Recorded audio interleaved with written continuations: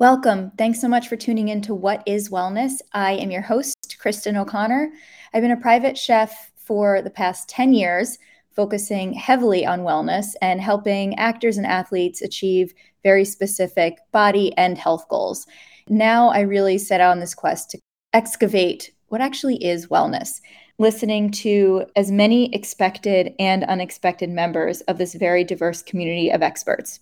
Please don't forget to subscribe, like, and leave comments. Today, I have the pleasure of speaking to Lila Wise. She is a holistic health coach that started practicing in 2018, and she tries to help clients thrive and heal from a holistic perspective, taking into account every aspect of their life: work, food, sleep, stress, etc. She also became a certified autoimmune paleo coach. She really believes in nutrient density and quality whole foods.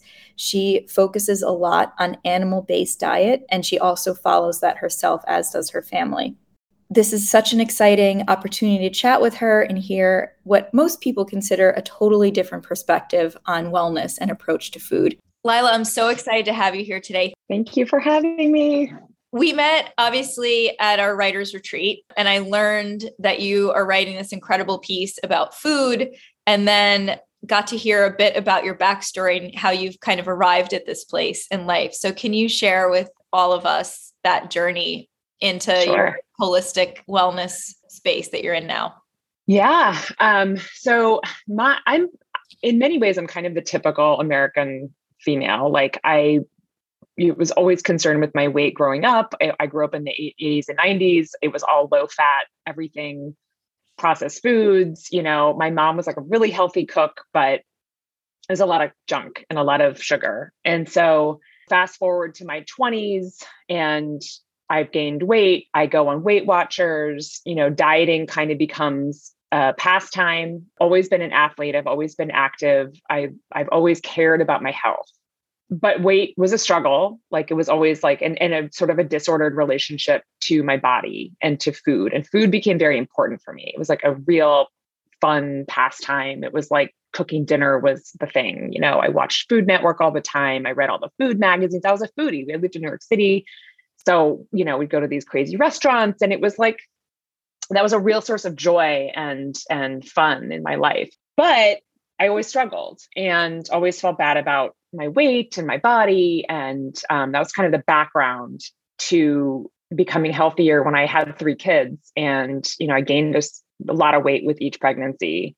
Each time I had to lose the, 50 pounds that I gained, which, I had my first baby at 31 and I had my third baby at 38. So there was like, it was a different thing, and it just was a real struggle. And I did various things. Like one was calorie restriction and basic starvation, which is really unhealthy. And then, I did paleo and I kind of went through like what's working. So I would say that like around when my son was born 6 years ago, but I had a trainer and I was like pretty fit but still sort of heavy, like didn't feel good, didn't feel like I'd really cracked the code of like what worked for my body. And our middle son was diagnosed with celiac disease when he was 4. And that really kind of threw us for a loop. And we were really surprised by that. I sort of looked into it and I started getting down the rabbit hole of gluten-free, which of course is super trendy, but we still ate lots of processed gluten-free stuff, and right. I didn't really understand the way you have to heal a gut. Right. And gut health was like maybe just coming into sort of mainstream. Yeah. It's really been new in conversation in the last couple of years. Yeah. So basically I just love nutrition and I started reading about it and it was like kind of my fascination. So I decided to go become a health coach.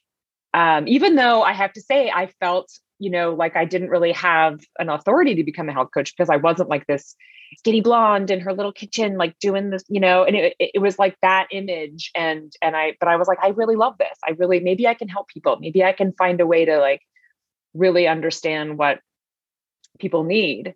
And at that time, what was your diet? Not to say you were dieting, but what was your diet? Yeah. So it was really plant-based. It was like everything I was told and read about, especially for women, is more plants, eat the rainbow, less red meat. The dietary guidelines have said for decades, reduce red meat, saturated fat is bad.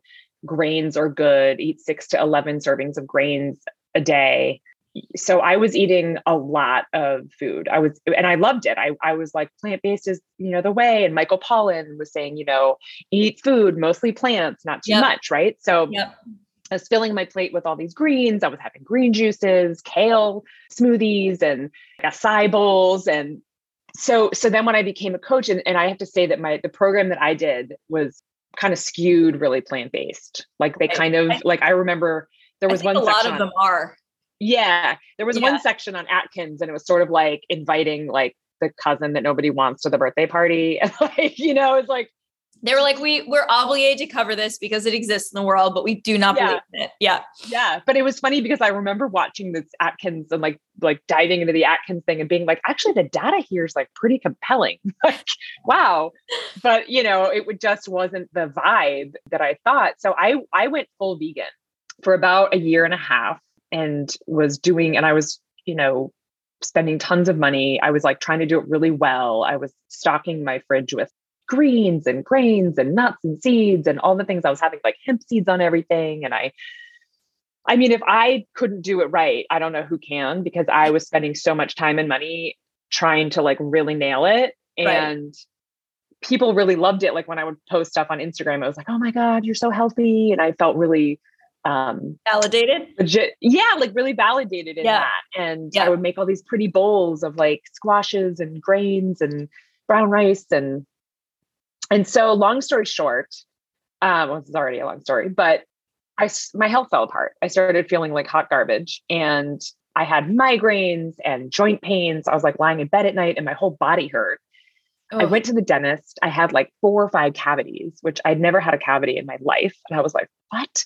But I was really down the rabbit hole. So I was reading all the vegan books, and and I think I was really ultimately doing it because I thought I could lose weight. And I thought it was like the magic key to eating whatever I wanted, basically like eating to satiety and not having to restrict myself. Like if I only ate plants, then it's doing the work for you. Right. Yes. Yeah. I totally understand that mentality. Yeah. Yeah. And that was really appealing. And also the vegan community is like, it's all about, you're a good person and you're saving the world and you're saving the animals, and like, who doesn't want to be a good person? Right. And so parallel to this, my husband was having horrible digestive issues, horrible. And was going to the emergency room, and he's always had like weird health issues and digestive stuff. And there were all these weird episodes where he was like vomiting and diarrhea so bad that he would have to go to the emergency room. It was like really scary. Nobody could figure out what was going on. Doctors were no help. They were like, maybe you have a virus. We're like, no. And it was really bizarre. Yeah, it's scary. And it was scary and like unnerving. We were like, what is this? And of course, some people were like, oh, he should go plant-based, right? So then he was like, okay, and so he went plant-based, and that made everything exponentially worse. Right. So then he had this sort of random friend of his that was like, no, just eat meat. Don't give up the plants. And he was like, fine, whatever. Totally desperate to like, I get do that. whatever was. Yeah. So he did. And thankfully he was already like going to this butcher in New York that was really nice and grass fed and like really high quality meat. So like we had this sort of nice thing where he was just like, okay, I'm just going to eat like ribeyes and even like raw, like he went really hardcore and he went like raw. Wow. For a while, like very lightly cooked meat. And no spices. Was it like specifically red meat, or did he eat chicken and fish, and it was really heavily? It was heavily red meat for a couple of months. It was intense. And I was sitting there vegan going like, we were like sitting across the table from each other, and he's eating all meat and I'm eating all plants. What were the kids eating? They were eating a mix. Yeah, they're right. They were eating a mix, and they were really confused. They were like, what? Why are and I said something like, daddy eats what's right for him and I eat what's right for me. And, which is true, that is true in life. Right. Yeah. And so, but it was awkward. It was like, it was really weird in our marriage, and it was strange. So then I started noticing that he got a lot better, and he wasn't dying, and he wasn't getting heart disease, and his cholesterol, he got all his labs done, and they were like, it was like his cholesterol went down, his triglycerides went down. Everything was like way better. Yeah. Improvement. And the most significant thing is that his mental health was markedly different. He really struggled with anxiety and depression, and that was gone. Like it was like someone turned the lights on or something. And I was really stunned by that. And he kept saying, like, I feel really, really good. I feel so good on this. And I love this meat. And I'm so excited to eat it all the time. And I was like, what? This is crazy, And I really had to go back to the drawing board because it was like going against everything I knew. So I eventually dove into the autoimmune world because I ended up getting certified in autoimmune paleo because I started connecting the dots to my health, my family, my dad, my grandmother, everybody has autoimmune stuff in my family. And I just never thought about that. So I dove into the science and I was like, oh my God, meat's the most nutrient dense food on the planet, meat and animal foods and fish. And, it's like, we aren't really told that. We're told that these are, bad for you basically, and you should limit them. And I was really angry when I found that out. Like I felt duped, and I felt like, why are we told that these foods are something that should be limited, especially as women and girls? You sort of have, there's like the cultural myth of like the hungry man breakfast, right? Which is like steak and eggs or whatever. And it's like, yeah. No, absolutely. You go to a restaurant and the waiter brings the steak to the man at the table. Just like, it's 100% to this day, which is, that has not evolved. That has not evolved. No. So then I basically ended up going full carnivore with my husband, sort of as an experiment, because he was like, just do it. So what does that look like? So when you say going full carnivore, what does your day look like in terms of what you eat from start to finish? So full carnivore, and there's different like iterations of it. And basically you just eat animal foods. You eat eggs, beef, any ruminant animal, like ruminant animal meat is really lamb, beef, bison, really, really hearty and dense and nutrient dense and satisfying. Mm-hmm. Chicken, obviously you want like the best quality chicken. You want like really good, like pastured chicken, if you can get it. Fish, seafood, anything that comes from an animal. So what do you have for breakfast each day? Well, sometimes I don't have breakfast. Okay. Like I tend to not be hungry in the morning. So, but my first meal, and this is like a whole other thing because it sort of started to break down my whole concept of eating, that I needed breakfast, lunch, and dinner. And breakfast was sort of oatmeal or something sort of fruit or sweet or something like that. Sweet, right. And now it started to be savory. So I would just have steak. I would just have a ribeye and maybe some eggs, maybe some bacon and eggs and a ribeye. And when you start carnivore, the big thing is that you don't limit. You have to really get out of the diet mentality because it's really about fueling and healing your body. And so, especially for women that have a history of dieting and restriction and like maybe some binge eating tendencies or some like really disordered food stuff, carnivore was the most healing thing I've ever done. I think everybody should do it because I think it's ultimately an elimination diet.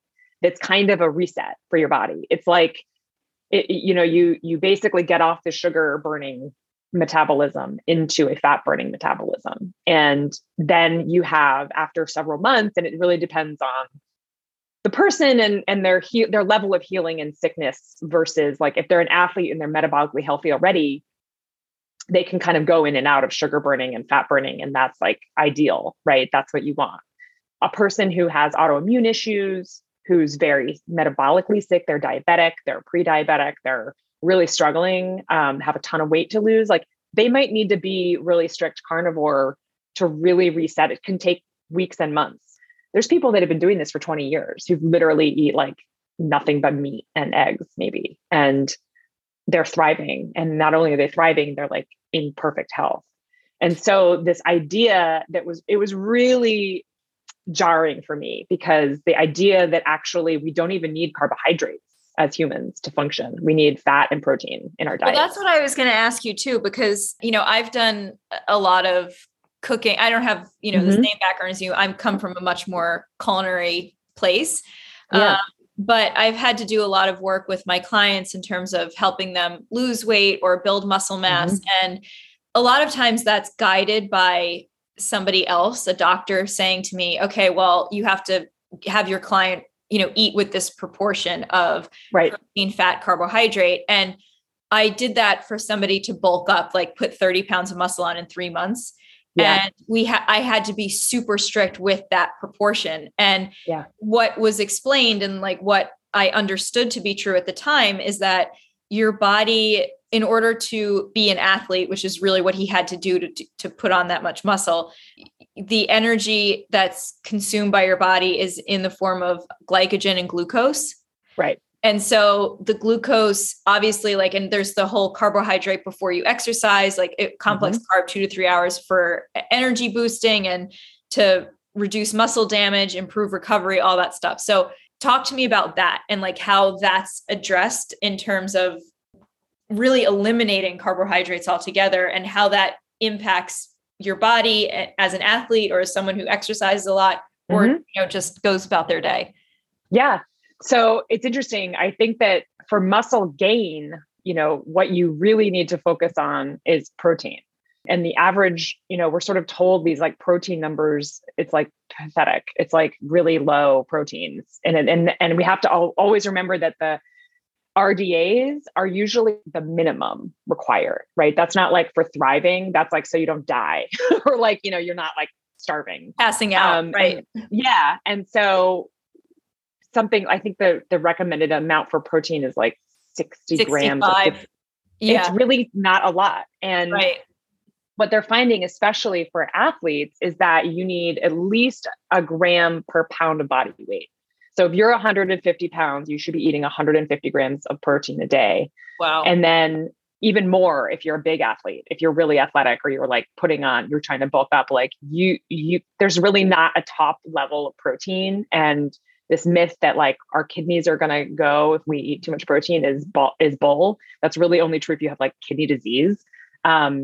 And you want high quality protein. That's really important. You don't want to do like protein bars and all that junk. You want to do like really good, meat, fish, eggs, maybe whey protein. And then the carbs and the fats, you can titrate them based on your level of exercise. And, like for women, I think it's important for where we are in our cycles. I think that totally. It's easier and better for our bodies to go kind of low carb early in our cycle, the first 2 weeks. And then post ovulation, it's better to sort of incorporate some carbs or carb cycle so that you can sort of replenish that glycogen. And obviously, if you're an athlete, carbs do help build muscle, right? So there's a lot of research now about timing your carbs. Like some people do a refeed of carbs at night, just in their evening meal before they go to bed. And it helps them sleep. And it also just replenishes that glycogen. So then in the morning, they're ready to go. But generally, if you're metabolically healthy and you're fasting overnight, you're going to be in ketosis in the morning, in some level of ketosis in the morning. And that's kind of what we want. We want to be metabolically flexible. We want to be able to be in ketosis and not be glucose driven all the time so that you're riding these big spikes of glucose all day and crashing. And I really relate to that. Like I was that person who would freak out if she didn't know when her next meal was coming. I would lose my mind. It was like not okay. Because of the relationship with food, or more because of the blood sugar issue? I think both. I think food was kind of an organizing principle for me, but I really think it was driven biologically by the sugar addiction. Right. And if you've ever tried to give up sugar, you know that it is so hard and it is so uncomfortable when you really ditch sugar in your diet. You go through withdrawal, you feel like garbage. And then on the other side of it, you really stop the craving. You really stop wanting it. Did I answer your question about the macros? Yeah, no, you did. You did for sure. There are so many different and varied thoughts around diet, what to do with food, how we end up at not just like longevity, but living the best, fullest life that we can right now. Anti-aging, everything comes into play with diet. And there's so many different directions. With someone like me who doesn't have your background, and I have cooked for people, and I've seen just from experience what happens to different people's bodies when I take certain things away or limit them. And then when I put them back and things like that. So I've seen it just play out like that. But let me know what you think. This is like kind of just, experience from, I wrote the cookbooks for the blood type diet, and they talk about like type O's really should be eating the way you're talking about. Yeah. And I'm a type O. Yeah. Well, the whole premise with that is that it has to do with, a lot of factors, but I'm not a scientist. So the way I describe it has a lot to do with acidity in your gut, and type O's have such high acidity. They actually need that meat and animal protein to put that to use so that you don't get, because type O's are highly susceptible to digestive issues and stomach cancers and things like that. And it's like really necessary for their body. And type A's tend to have less acidity, and it's harder for them to break down meats. All of that said, what I have found is that people are so individual based on so many different factors, whether it's like their activity level, what they do for a living, what they're exposed to in terms of toxins, and what their diet has been like their whole life. Some people get frustrated with me because they want to lose weight and it's not happening right away when we start to make changes. And I say to them, you've had 42 years of putting crap in your body. Right. It's not going to change in 4 days, you know? No. And I also think diet is not the whole answer. Diet is one piece of our health, and it's a huge piece because it can really determine on a cellular level how we're functioning, right? And like our mitochondria are how they're firing, and how, that's huge. But it's also about sleep and stress and sunlight and getting sunlight. And I think that our modern lives are so toxic in terms of, we get up, we caffeinate, probably over caffeinate. We're on our screens. We look at our phones immediately. We're, not getting sunshine. We're not getting our vitamin D from the sun. And we're either starving ourselves, like by dieting, or we're overeating, or some combination of the two. And then we're stressed out, and we're not sleeping well. And so it's like all these things. And so when I coach, it's really that holistic lens. But I will say that the diet piece for me was like the domino that started the whole thing. Right. Because once I was fueling myself appropriately, which meant that my body was finally going like, oh, it's okay to eat. Okay, great. We're going to eat, and my appetite was like crazy for a while. And I was losing weight because my body was just like, oh, we can let go. We don't have to hold on to the fat. You're not on an Arctic tundra starving yourself, eating like berries and twigs. It's like a feast and famine, and I think that we evolved to feast and famine. So these natural cycles of following your appetite, of some days I'm really hungry and I eat a massive amount of food, and some days I'm really not that hungry, or, I'm just not into, it's like, okay, whatever. And I think that's really hard to lean into, especially as women in our society. And it's been generation on generation of pressure to look a certain way. And I feel like it puts this psychological force on you that you really lose all perspective. And one of the biggest things I try to talk to people about is that mind-body connection that you just said it. I've had my own past with eating disorders and stuff. And you have to kind of like give yourself permission to eat and listen to your body, because there is so much fear around food. Totally. Is this muffin that I eat going to make me gain 5 pounds after I've blah, blah, blah? And it's a constant calculation of what you're doing. And, that's kind of the biggest piece of this that I think is super important, is that what you found is a way to really tune into what you need and what your body needs and how to make you healthy, because ultimately that is giving you the most energy. And your husband completely changed in terms of anxiety and all of that. And, it gives you freedom in your life. Yeah. Yeah. And it's like food freedom. And, my mental health improved so much when I started eating real carnivore. I was like, oh my God, I was depressed before and I had no idea. I was kind of living in this baseline brain fog, thinking that's just normal.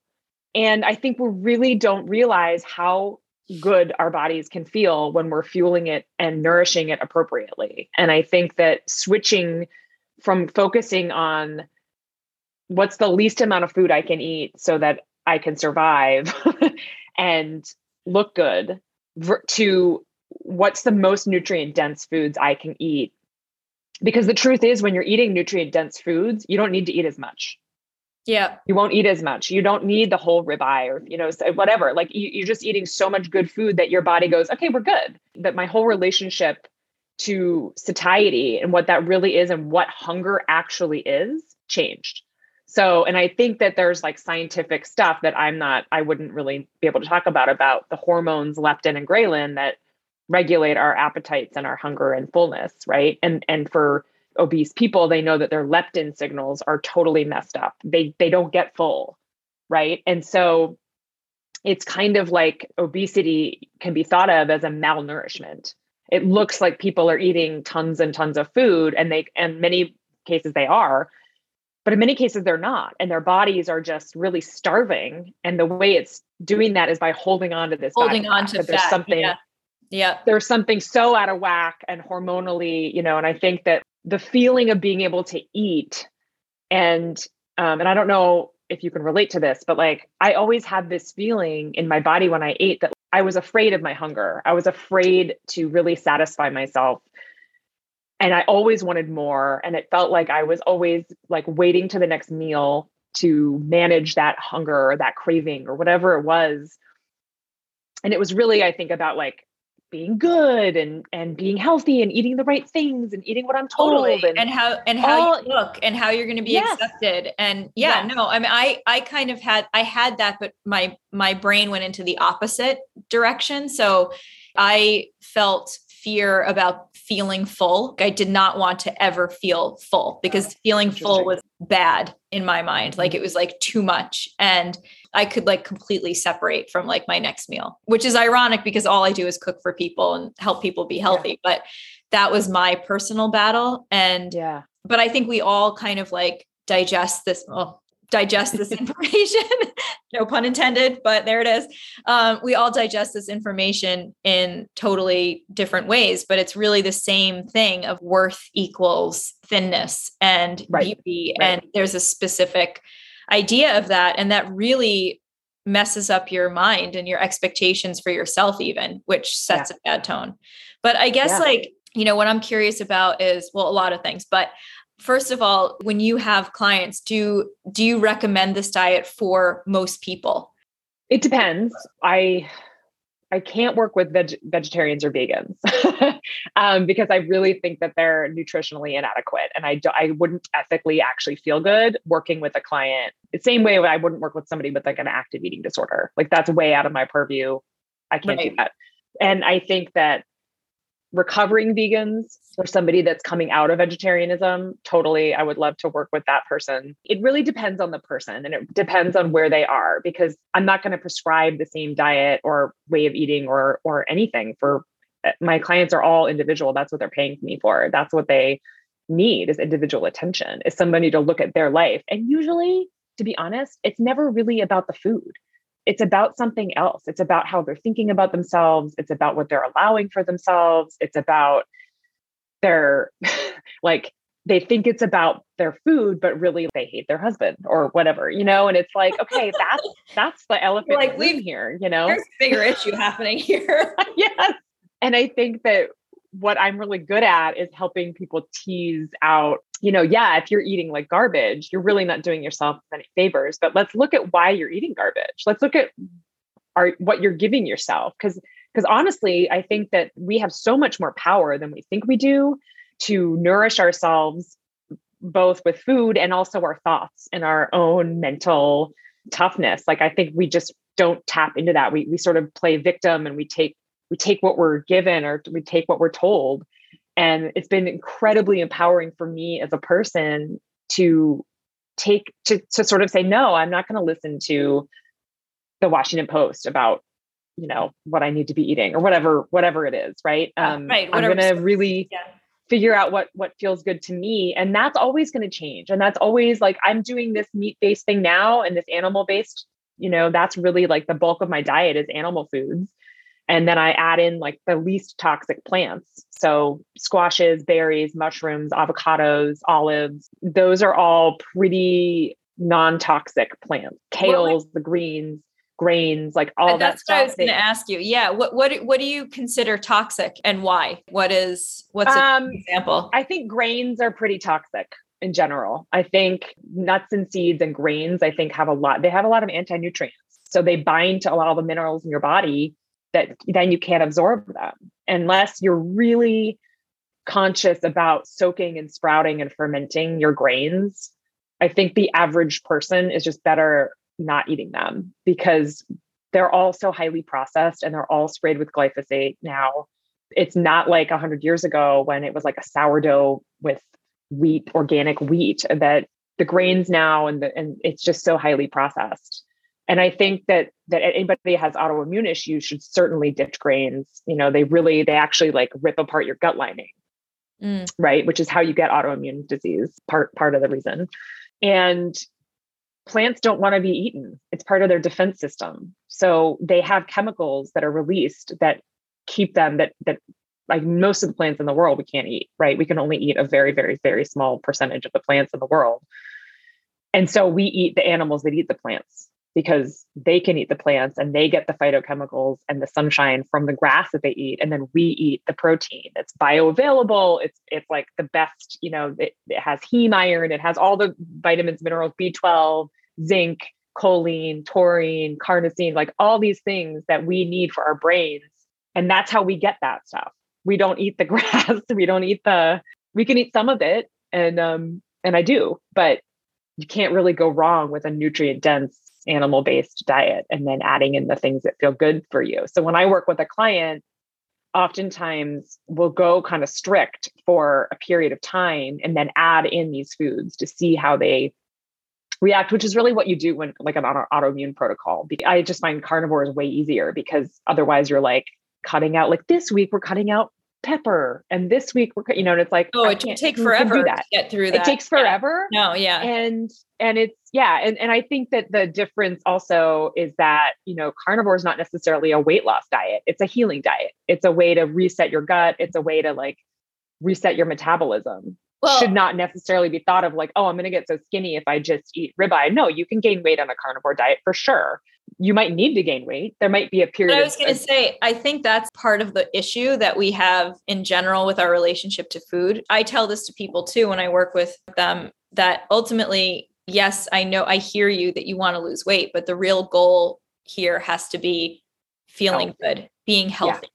Yeah. Being healthy at wherever your body lands is the goal, because food is nourishing us. It's not meant to be this like thing that supplies us when we're bored or this thing that we like munch on when we're emotional. And we're kind of trained as kids, even get trained so quickly to use food as a reward. And it's really disturbing. It's usually like, and it's usually like bad food, right? It's like here, bad food is your reward. So start an eating disorder with and food is like fun and food is the reward. And we give kids cookies. Like we just got in the thing with our kids' school because they give cookies out 3 days a week as a snack. And we're like, what are you doing? You know, like they're going on a sugar bender and like the teachers probably hate that. Like it's just ridiculous. But we are so food reward sort of focused in our culture. And so to take that out where you don't have those cravings, right? You're not driven by, I need dessert after every meal, or I need something sweet, or I don't feel like I've had a real nourishing meal. Like you don't feel satiated unless you have X, Y, and Z. Exactly. Yeah. And that I would argue, and I really believe is the way that we are supposed to eat. Like we're not supposed to be eating sugar and crap and grains and all these things. And that's the real fad diet. We've been eating meat, mostly meat and fat and organs for 3 million years.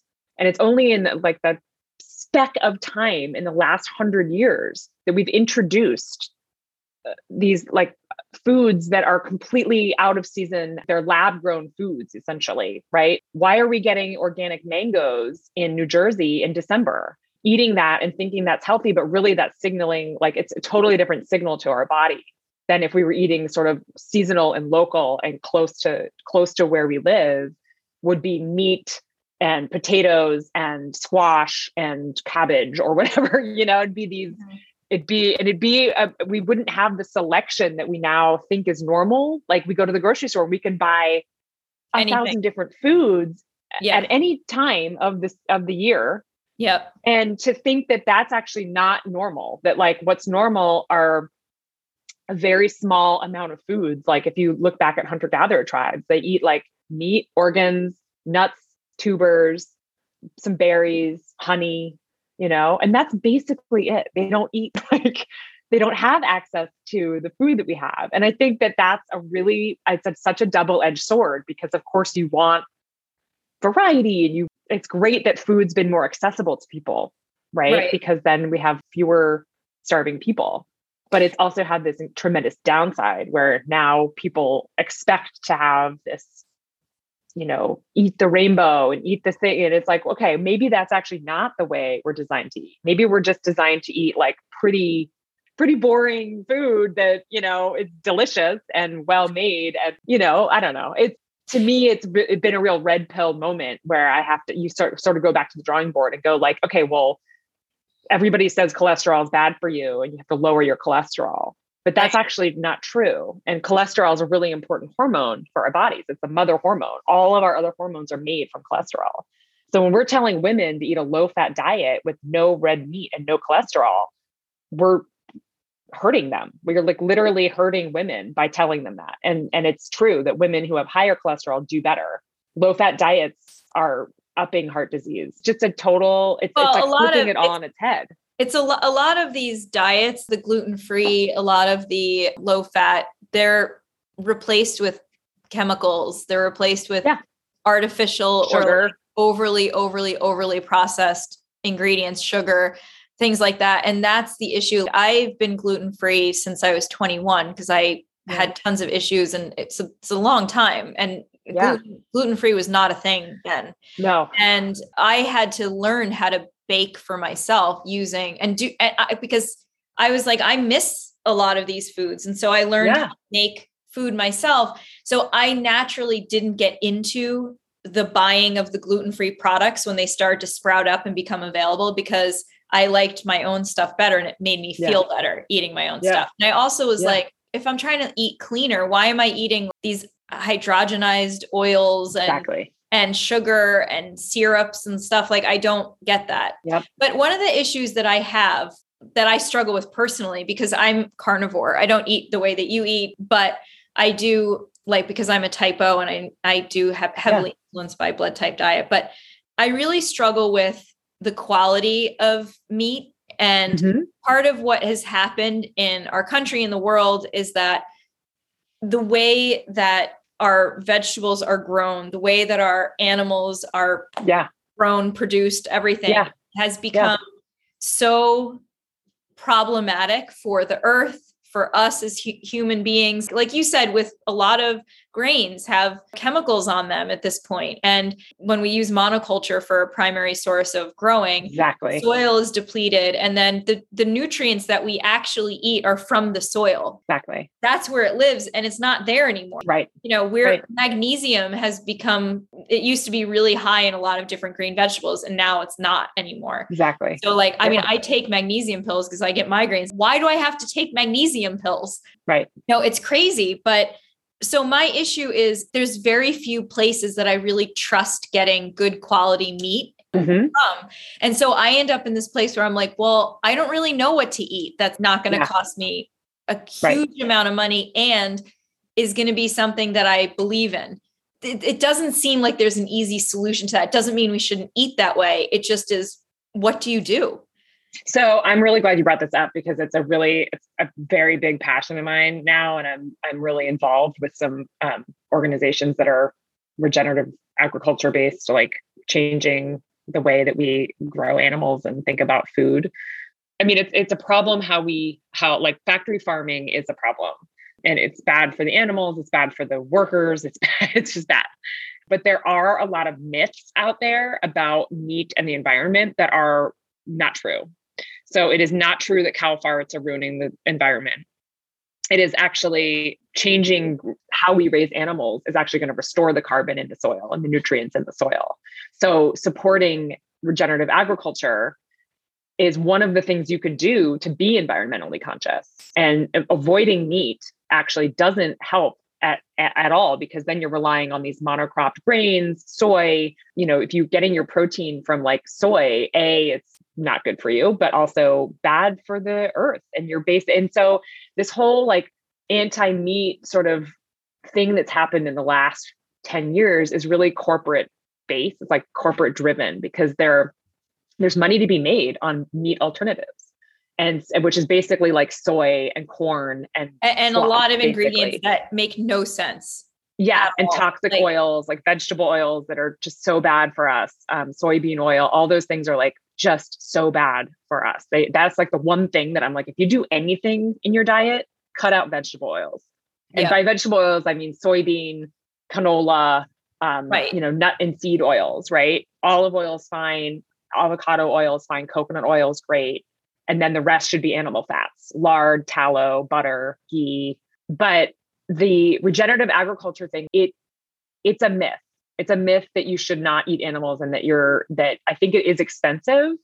But there's a really good website called eatwild.com, and you can find a local farmer in your area. You can search by zip code. Oh, that's Call great. up your farmer. You can buy a half cow. Or maybe in New York City, it's too hard, but there's local butchers. And honestly, someone I really trust about this was talking about how there's this idea that we have to be eating totally grass-fed and grass-finished meat. The data is not really there in terms of the nutritional benefit in beef. It is true for chickens and eggs that like those should be always organic and pastured, because it changes the nutritional profile of those foods. Mm-hmm. For beef, it's actually not really a big deal. Whether it's conventional, like corn fed, but most cows spend most of their life on grass.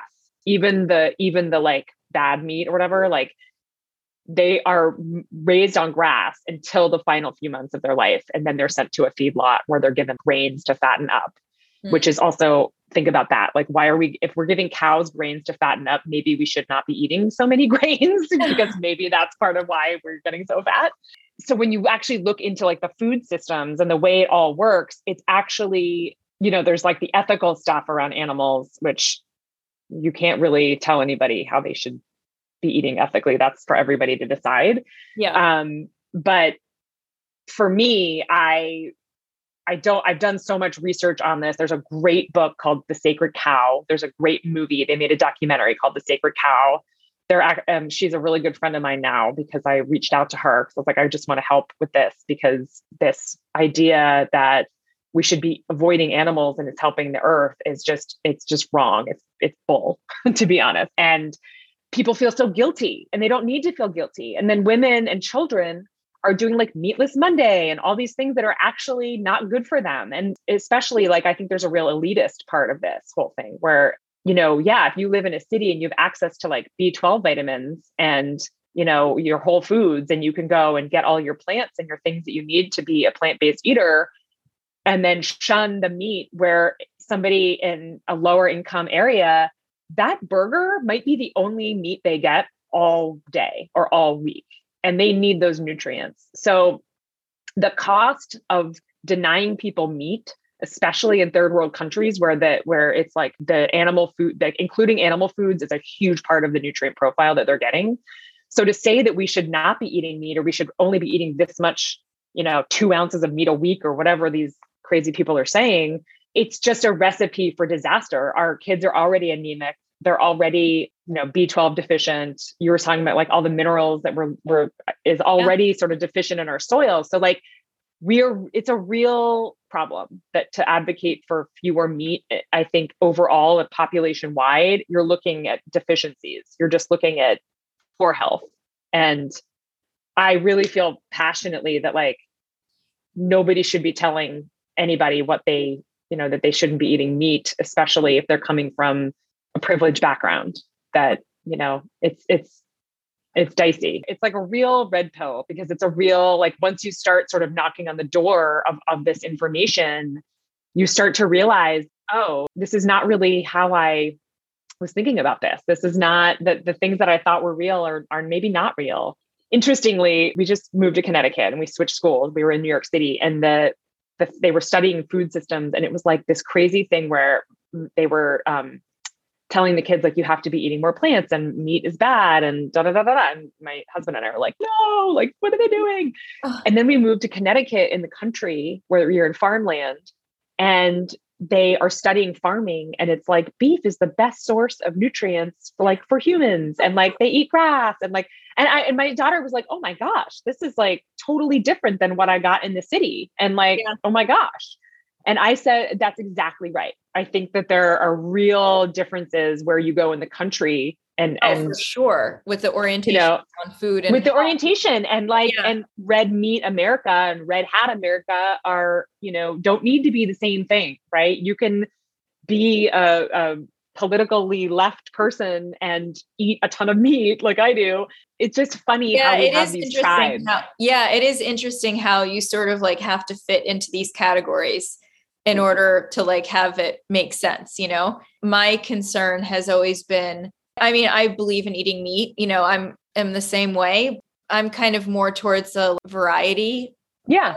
I've always tried to just have my clients and myself eat as close to the real food as possible. And I will sprout 100%. So like I'm a little different than I think, but at the same time, I do feel concerned about our farming culture overall, that animals aren't treated well, and for me, the solution to all of this is kind of what you're saying. I'm just saying it in a different way, where I wish there were more local farms. I wish there were more opportunity for like real growing environments where the things that will grow in the Northeast are grown in the Northeast. You know what I mean? And we have exactly more, we give localized more food, small farmers so that the ecology in each individual farm is proper. Like there's the like Bluestone Farms, in Purchase, I think it's in Purchase, New York. But anyway, they're biodynamic. So they have animals, they have bees, they have produce that they grow, they have sheep, they have they have all this entire ecosystem in this plot of land. And nature has it worked out. And nature has it worked out.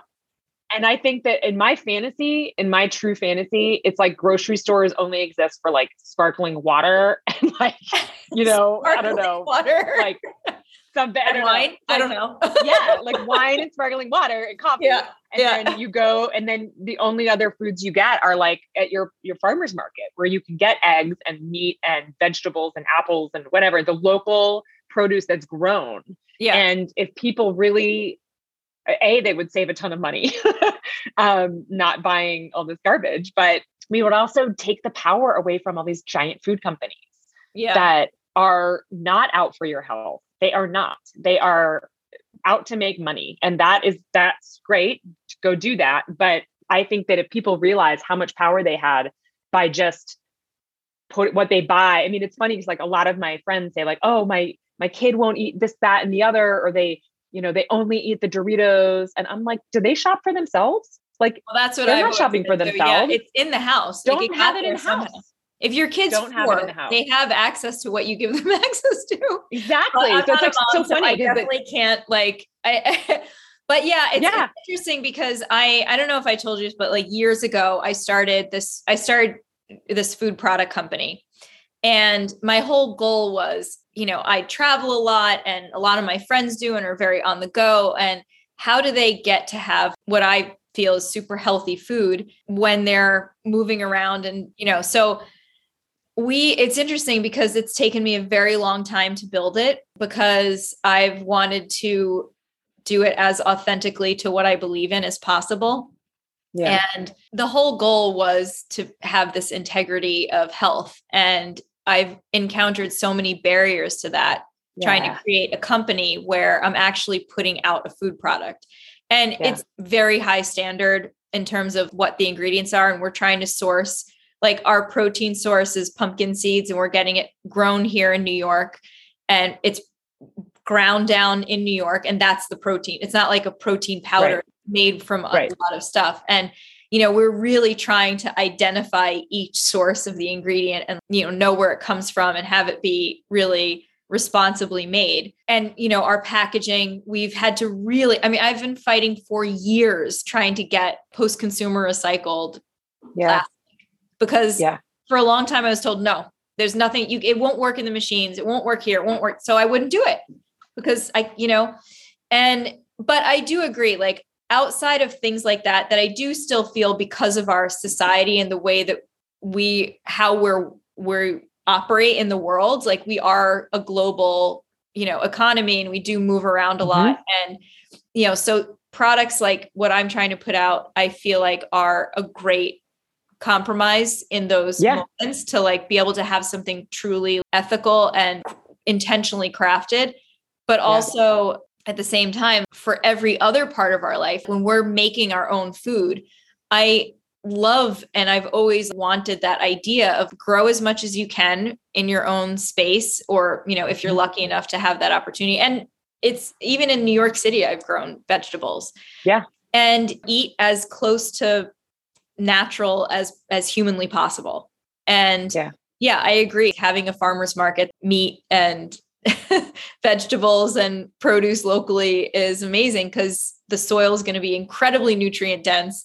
The animals are going to be nutrient dense, and it really is kind of the perfect way. It's just, we've really screwed ourselves up in the meantime. Yeah, it's true. I at the end of the day, I think anybody who's thinking intentionally about what they're putting in their body, whether they're vegan or carnivore or whatever they're doing, that is like really thoughtful, and I think that's great. And so I think if you're taking your health seriously and you're really making a change, like, I don't care if it's vegan or not, I don't care. Do what's going to make your body feel good. Or like, and I went through that phase, veganism, and, that was really eye-opening. So I'm really glad that I went through that phase and kind of came out the other side, because I think we're all on this journey to find what's working for us. And that's going to change at different life stages and different, if you're highly stressed or you lost someone, and you're stressed out or emotionally, that's a different thing than when you're just like in your flow at work. I think that like thinking about our bodies and having a connection to our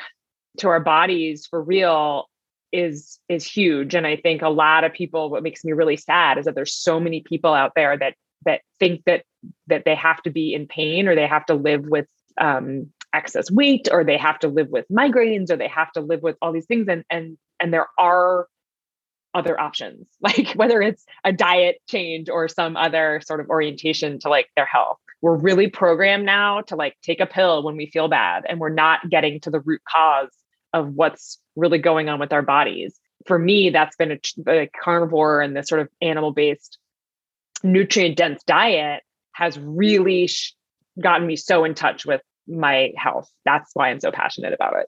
I love it. I think that's such an important takeaway, because at the end of the day, you're right. One of the most important things is our mentality about ourselves, about what we eat, and just trying to make ourselves as healthy as possible is the best that we can do. Well, how I wrap up every podcast, I always ask, what is wellness to you, Lila? What a good question. Wellness to me, I think it's really about knowing yourself. I think truly being brave and knowing yourself is I think it's an act of bravery. I think it requires asking hard questions and getting to your own truth. It's easier sometimes not to. It's easier to say, I'm just going to go with the crowd. I'm going to do what I'm being told. And so I think real wellness is when you're really at peace in yourself with where you are, taking care of your body, taking care of your mind. And that might require that you do things that other people go, well, that's crazy, like, or that's nuts. And what, like, you do what? You eat what for breakfast? That's, I used to bring like a thing of steak tartare for breakfast at my kids' school, and it'd be like 8 a.m. and I was like eating this thing of steak tartare, and all the moms are like, who is this weirdo? And I'm like, I'm going to like wave my freak flag, because totally. It is working for me. And I don't care if you think I'm crazy, or go do whatever you're doing to make yourself happy. But I'm over here and I feel damn good. So I'm going to keep doing what I'm doing.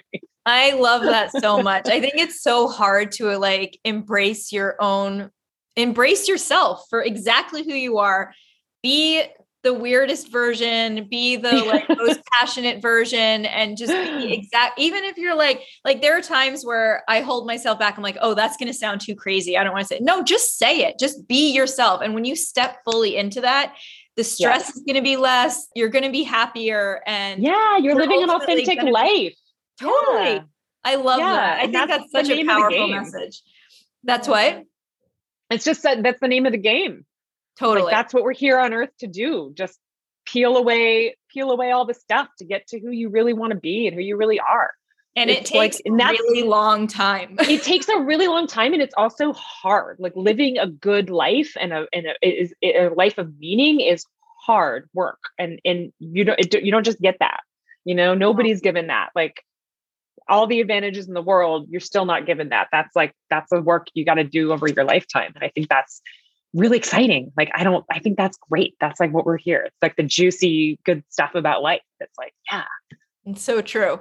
I love how it's so funny. I do a lot of these podcasts and I always have this certain perspective going in of what I think I'm going to learn. And then by the end, I'm usually like, oh, this was so much deeper and so much more, satisfying than I ever could have expected. And that's what this was. I loved this. Oh, good. Lila. It's so, it's just so enriching to talk to you and to, I love hearing a perspective that I think not many people have right now.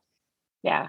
Yeah. And it's hard. And I think for me, my passion is really women and girls who are they really need to have the message that meat is good for you. Eat the damn meat, order the burger, eat the steak, like, just do it, eat the butter, eat the eggs, and see how your life changes. You can always go back. Yeah, that is true. You can always just try something and go back. Yeah. Like, experiment, have fun, Oh, that's awesome. Thank you, Lila. Oh my God, this was so fun. Thanks so much, Lila. And thank you everyone for tuning in and listening. Next up, we have Sonia Looney, who is actually a plant-based athlete and health coach. Sonia also happens to be an American pro mountain biker. Pretty interesting. I love the contrast. Can't wait for you to tune in. Don't forget to subscribe, comment, like, and please share. Have a great day, everyone, and be well.